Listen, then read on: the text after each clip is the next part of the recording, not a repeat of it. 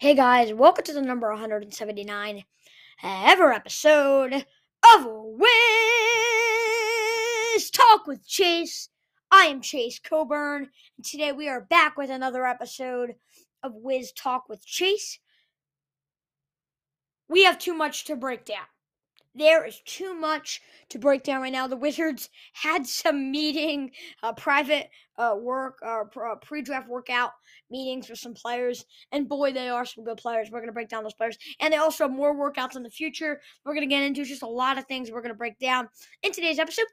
Hope you guys do enjoy this episode, though. If you do, subscribe, follow, share, review. We have some great content going on. ChaseSportsNews.com, especially an article. Bradley Beal ranked as the number one player in DC. There we go, Wizards. There we go, Wizards.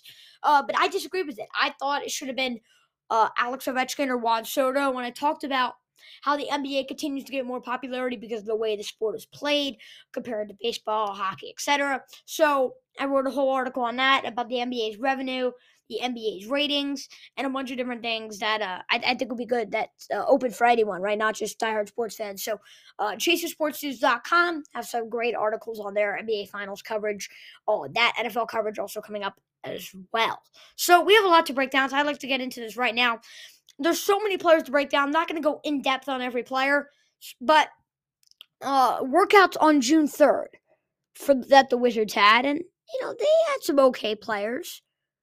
Alex Barcelo, guard from BYU. Josh Carlton, about forward or center from Houston, actually played with UConn for 3 seasons before transferring to Houston for his senior year. Makur Maker, forward at Howard. And before you start writing in the comments, is he related to Thon Maker? He is. It's Thon Maker's cousin. Gene Montero, we're going to get into him for a second. Guard, the overtime elite. I had him getting drafted in the first round. My NBA mock draft 1.1 with Miami. I did not have him getting drafted in the first round. NBA mock draft 2.0. But I do think he's someone that could fall first round, maybe second round, but we'll get into that in a second. Charlie Moore, guard Miami, and G-Day Note, guard Arkansas. So those were the 6 players that the Wizards met with. And fun fact here, this is for Bullets Forever, 4 of those guards who are listed are 6'2" or shorter. So there went with some short guards. If you want to know about Josh Carlton, I know a lot of the UConn players because I am a UConn fan. I'll just tell you real quick about Josh Carlton. Someone that would really just drive to the basket. Like nothing much else than drive to the basket. Again, doesn't really do anything else. So can't shoot the ball well. He's just kind of that guy getting the ball in the post and will try to score. Very inconsistent at times. He's very inconsistent.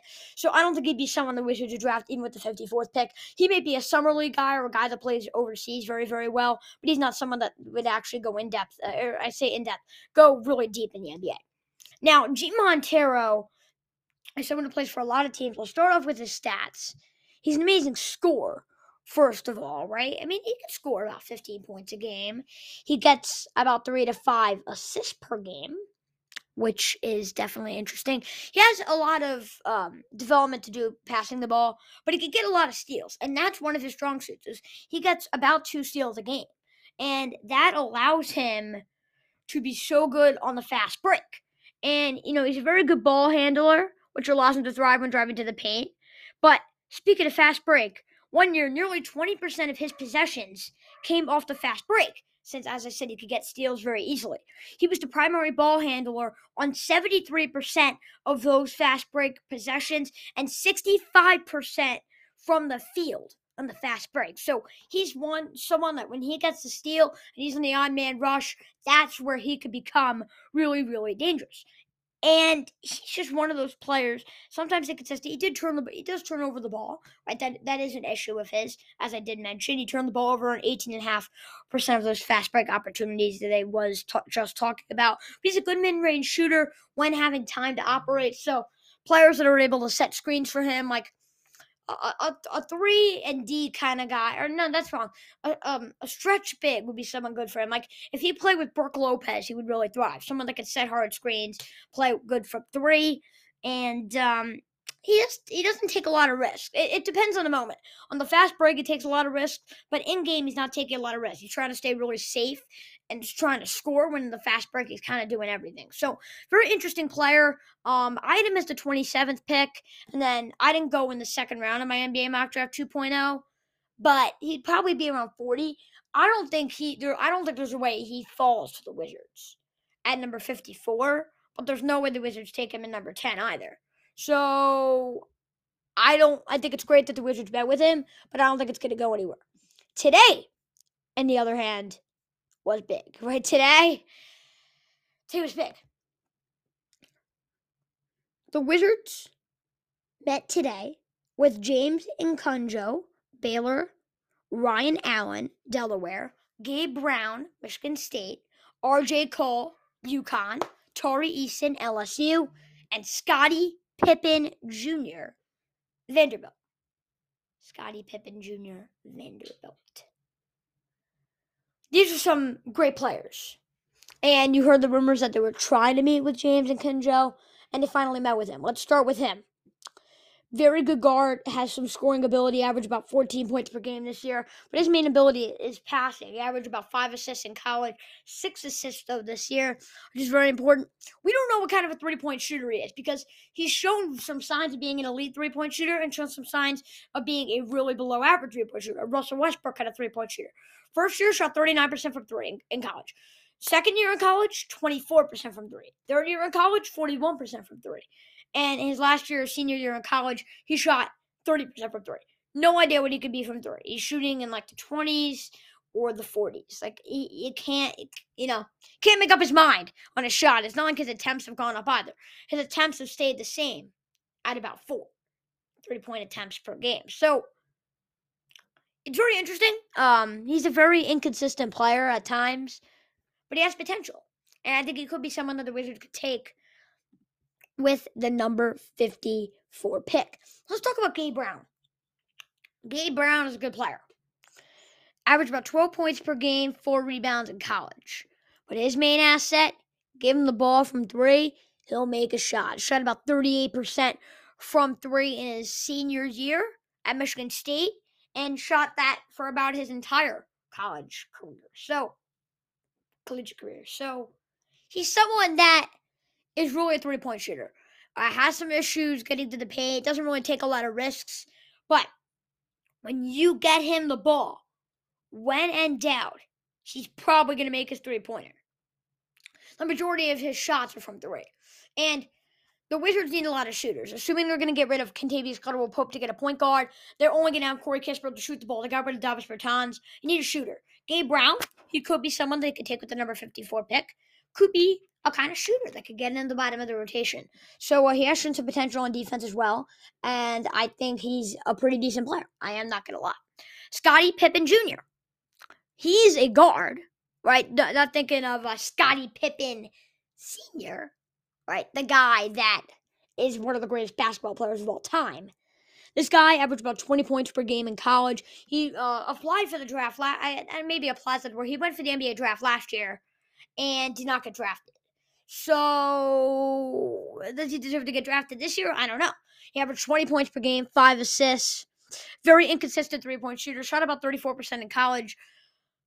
But that was mainly due to this year, as in previous years, he shot 36% from three in college. So, very interesting. I don't really know exactly what kind of a shooter he is. Didn't watch much of Scottie Pippen Jr. this year, but obviously you hear the name because of the name Scottie Pippen. But it's not just a name. He's a good player, right? He can drive to the paint, very athletic, right? He is a very good player. Now, would he be worthy of the 50? He's obviously not going to be drafted in the first round. He could be someone the Wizards take at the 54th pick. This guy, he's not a 54th pick guy. This guy's a number 10 pick kind of guy. Tari Eason. Tari Eason, everybody, is an unbelievable basketball player. Let me just tell you these stats. 17 points a game, 7 rebounds, 2 steals, 36% shooting from three, 52% shooting from the field, 80% shooting from the free throw line. This is someone that could be drafted high. I had him getting drafted, I think, about 17, not 100% sure, in my NBA mock draft 2.0. In my NBA mock draft 1.0, I had him getting drafted number 14.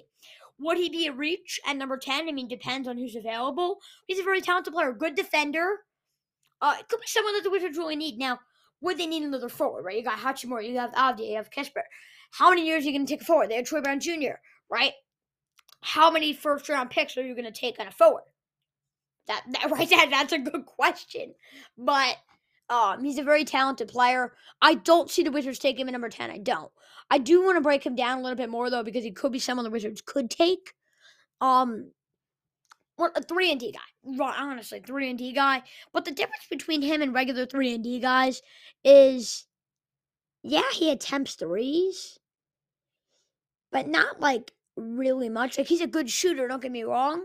But he also is exceptional driving to the paint from the mid-range, right? If you look at his two-point percentage, he shot 56% from 2 with LSU this year. Like, he's such a good mid-range shooter, such a good player. Very little weaknesses. Like, it's really hard. Like, if you look at statistically, when you watch film, there's really hard to find the weaknesses in Tari Eason. And he's someone that I don't think has high potential as high potential as prospects in the draft, but doesn't have a low floor either. Right? G. Montero, who we just broke down a little bit earlier, he's someone that has a really high ceiling and a really low floor. Tari Eason is that kind of guy. We know he's going to be good, but we know he's not going to be too bad, but he's not going to be too good, like one of the top prospects. So is he worthy taking number 10? I think it would be a reach, but I do think he's a very good player, and if he takes him at number 10, I would. Depends on who's available, but I'm pretty sure it wouldn't be too mad. Last but not least, I left this guy for last because he deserves it.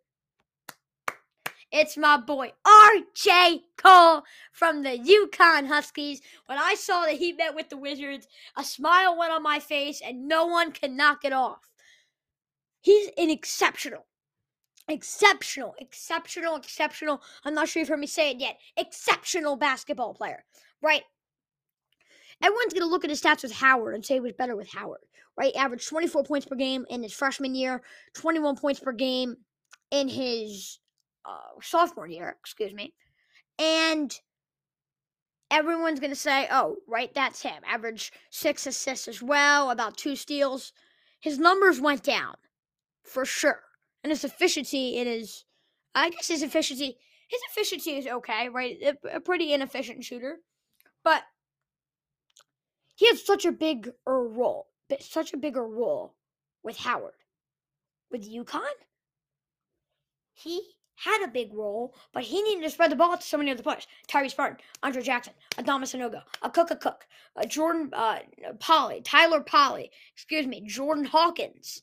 He had to spread the ball out to so many. Jalen Gaffney had to spread the ball out to so many other players.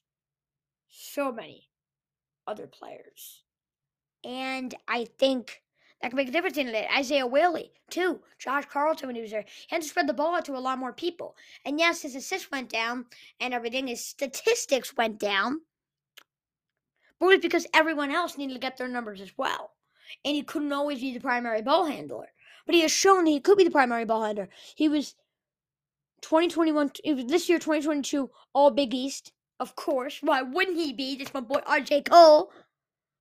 But he's just a good player. And he was clearly the best player on UConn this year. Led up to some big wins over Villanova. Right? Led up to some big wins over Xavier. He's a good player. I'm very happy. I think he could be drafted the number 54 pick. I see him more as a guy who could be really good overseas, but not in the NBA. Maybe a summer league kind of guy. But I wouldn't be mad taking him in the number 54 pick. He's shown so much potential being able to be an NBA-type player. But who cares about what they've already done? What are they doing in the future? To be honest, that's what everyone cares about in this day and age. Well, speaking of point guards, right, we heard the Wizards could be interested in getting someone like Malcolm Brogdon or Mike Conley, according to NBC Sports Washington. However, if you want to draft someone at number 10, this guy could be available. Dyson Daniels, point guard, G League Ignite, says he has upcoming workouts with the Indiana Pacers, the Detroit Pistons, and the Washington Wizards, which is great. And the Washington Wizards will work out tomorrow with some players. And just to highlight the best players, Jaden Hardy, Colin Welp, and Isaiah Whaley. Those are just the highlight players. We're going to break that down tomorrow. Now, I know this is going to sound weird. Ty Washington plans to meet with Washington coming up. So he said he does have meetings scheduled with them and some other teams as well, including the Cleveland Cavaliers, San Antonio Spurs, and New Orleans Pelicans. Just had one with the Oklahoma City Thunder. So the Wizards definitely have some guys that they're meeting with, including Isaiah Whaley, another UConn guy. We'll break him down. They're meeting with a lot of talented players, and I'm very happy about it. I'm very happy with the players they're meeting with. Last year, very underwhelming, right? They met with Isaiah Todd. Didn't really meet with a lot of star-studded players. I may be forgetting, but I'm pretty sure they didn't meet with some great players. I think they're meeting with some very talented players this year, as we broke down today, and I'm very happy with the decisions that they're making with the pre-draft workouts. Hope you guys did enjoy this episode. If you did, subscribe, follow, share, review. Sorry if I was talking fast at points. Just wanted to get this episode done since it's not a 30-minute episode. But yeah, it's about a 16-minute episode. Hope you guys did enjoy. And of course, as always, I'll see you next time. Peace.